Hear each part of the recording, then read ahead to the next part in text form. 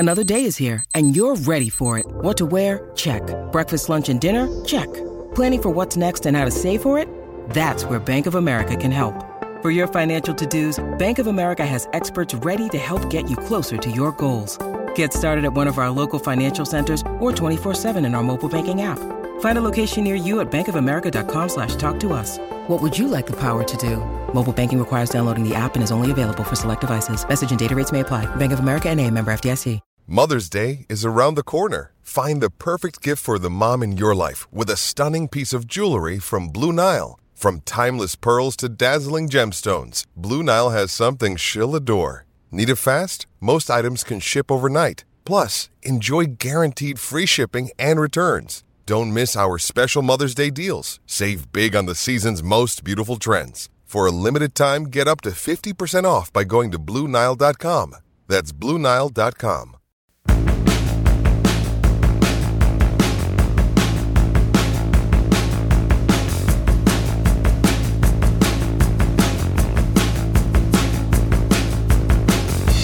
Welcome to the Dale Lally Show here on the DK Pittsburgh Sports Podcast Network. I am your host, Dale Lally, and, well, the Steelers' 53-man roster is set, but not without a couple of trades, which I thought was going to happen, or a couple of roster moves that I thought were going to happen.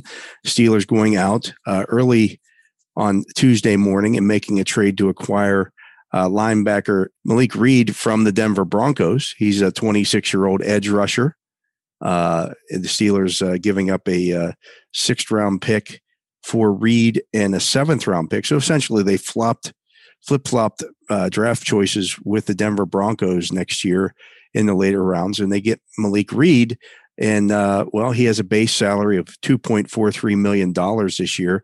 But he's a guy that over the last 2 seasons in limited duty has 13 sacks, the former Nevada star. And so you look at that, and that's an obvious upgrade. The Steelers certainly getting a guy there who, you know, if something were to happen to T.J. Watt or Alex Highsmith, has shown he can rush the passer.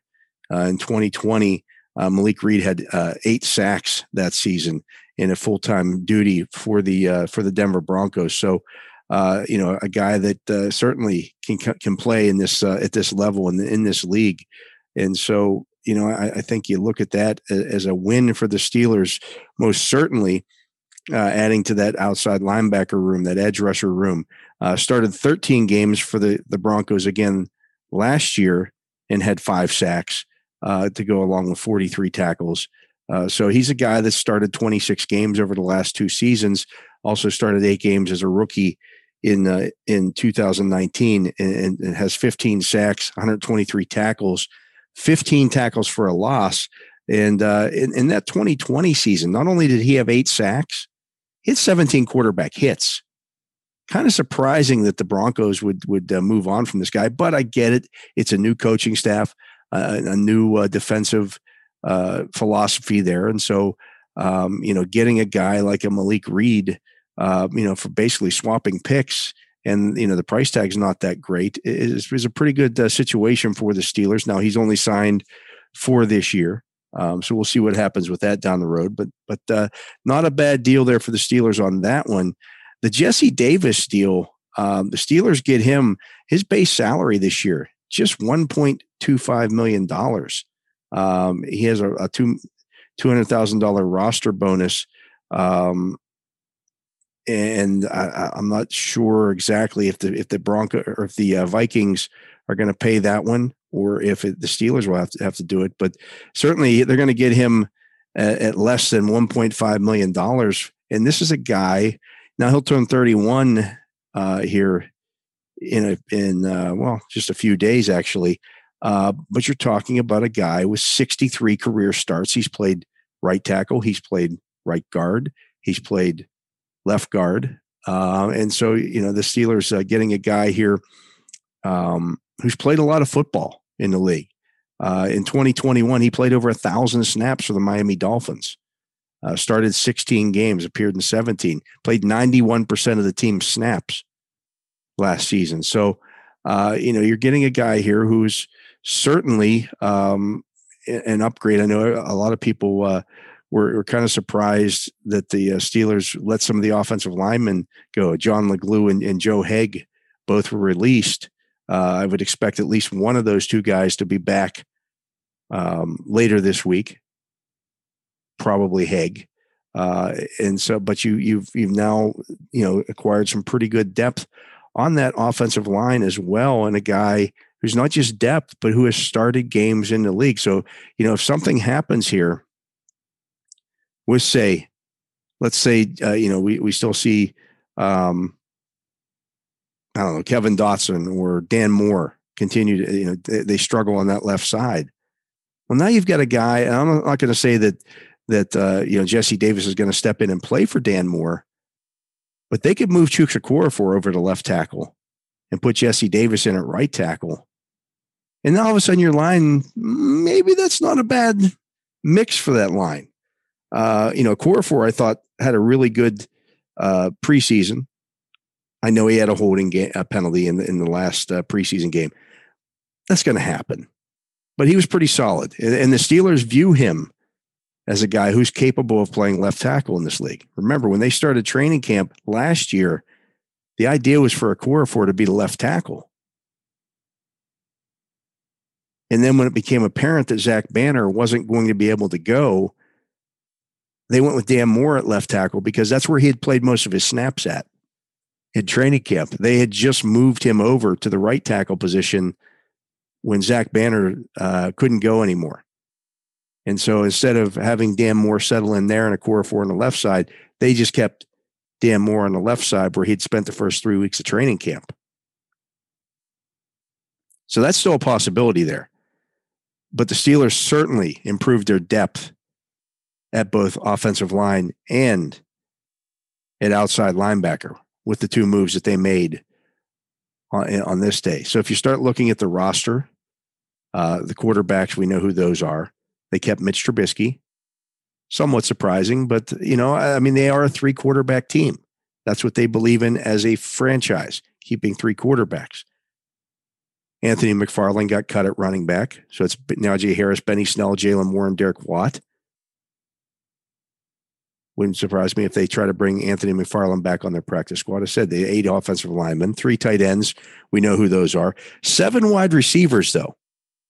Miles Boykin, Calvin Austin, Chase Claypool, Deontay Johnson, Gunnar Olszewski, George Pickens, and Steven Sims. That was a little curious. We'll see what happens. Something's going to happen there at that position. We'll see, if maybe Calvin Austin does start the season on injured reserve. That's a possibility. He didn't play at all in the preseason. He's a 4th-round pick. They're not going to release him. So it wouldn't be a surprise if he does that. He didn't play a single game in the preseason. He's a rookie. You don't know what he is. I think they have a pretty good idea of what he can do for this team. But do you want to line up against the Bengals in week 1 with a guy who didn't play, a rookie who didn't play a single game in the preseason? You don't know what that's going to look like. On the defensive line, they also kept 7 guys. Montravius Adams, Tyson Alualu, Cam Hayward, DeMarvin Leal, Isaiah Loudermilk, Larry Ogunjobi, and Chris Wormley. That's a tough one. That's a tough cut. I had them releasing Montravius Adams. We're trying to maybe put him on injury reserve. I don't think that happens now. So we'll see what happens there at that defensive line position.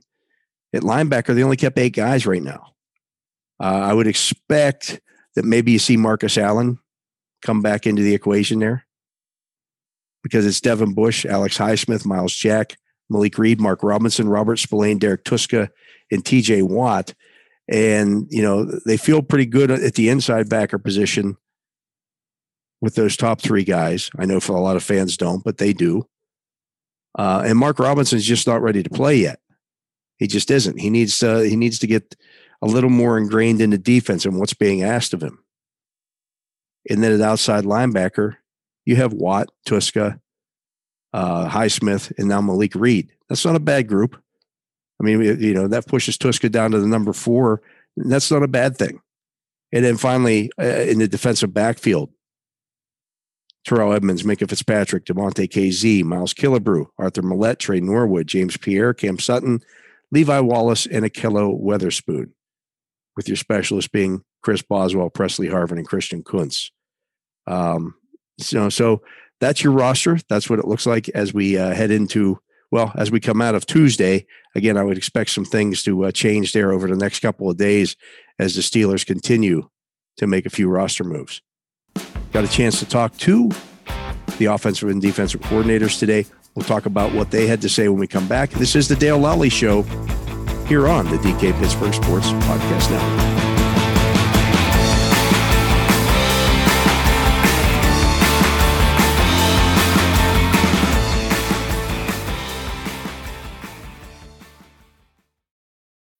When you need mealtime inspiration, it's worth shopping Kroger, where you'll find over 30,000 mouth-watering choices that excite your inner foodie. And no matter what tasty choice you make, you'll enjoy our everyday low prices, plus extra ways to save, like digital coupons worth over $600 each week. You can also save up to $1 off per gallon at the pump with fuel points. More savings and more inspiring flavors make shopping Kroger worth it every time. Kroger, fresh for everyone. Fuel restrictions apply.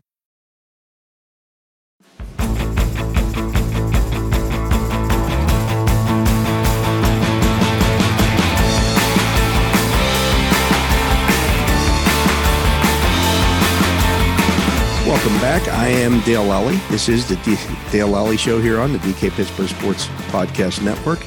And, as we mentioned, got the chance to talk to Teryl Austin, the Steelers defensive coordinator, and Matt Canada today, their offensive coordinator. And not surprisingly, Mike Tomlin spoke as well, as did Mitch Trubisky. Nobody's talking about who the Steelers starting quarterback is going to be. Nobody's giving that information up. All three guys were asked, Trubisky, Tomlin, and Canada. Nobody's going to give up that information, but I think we know who it's going to be at this point. That's become pretty clear. But I did want to talk about some things that Teryl Austin had to say. And this was involving DeMonte KZ.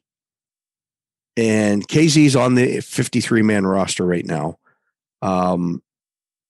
He'll be placed on injured reserve, but he'll have a chance to return a little bit, into this season. I would expect, it's a fractured forearm. You're looking at probably a 6-week injury there. Well, he did it 2 weeks before the season starts. So that brings him back sometime at the end of September and early October.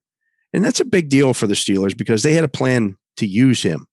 And, Teryl Austin was asked about that today. And he said, has DeMonte KZ's injury, does that affect you guys, what you may have wanted to do schematically? He said, no, we're going to do what we have to do. We know it's a next man up principle here. And so we'll find somebody else to fill that job. However we do it, it might be with another safety. It might be with another body. It might be a corner. I don't know how we'll do it, but we'll fill that role and we'll fill that stuff we need to do to get done with someone else. And he was asked about a couple of different guys there. And most importantly, he said, the reason why you guys were doing that was that because, you wanted to get Minkah Fitzpatrick the ability to ball hunt a little more. He said, I think it wasn't a desire to get Minkah to ball hunt. It was a desire to get a really good football player on the field. I think KZ is a good football player, and that's really what it was to try to get our best players and put them in a position to make some good plays. Obviously, the added bonus of that was it freed Minkah up a little bit more. But like you said, I said, we'll figure out what we have to do and where we need to get to do some of that role. But right now, that's still under discussion. And he said, and he was asked, do you need to get Minkah freed up a little bit more? And he said, well, he looks good when he's freed up. And that's the main part of this.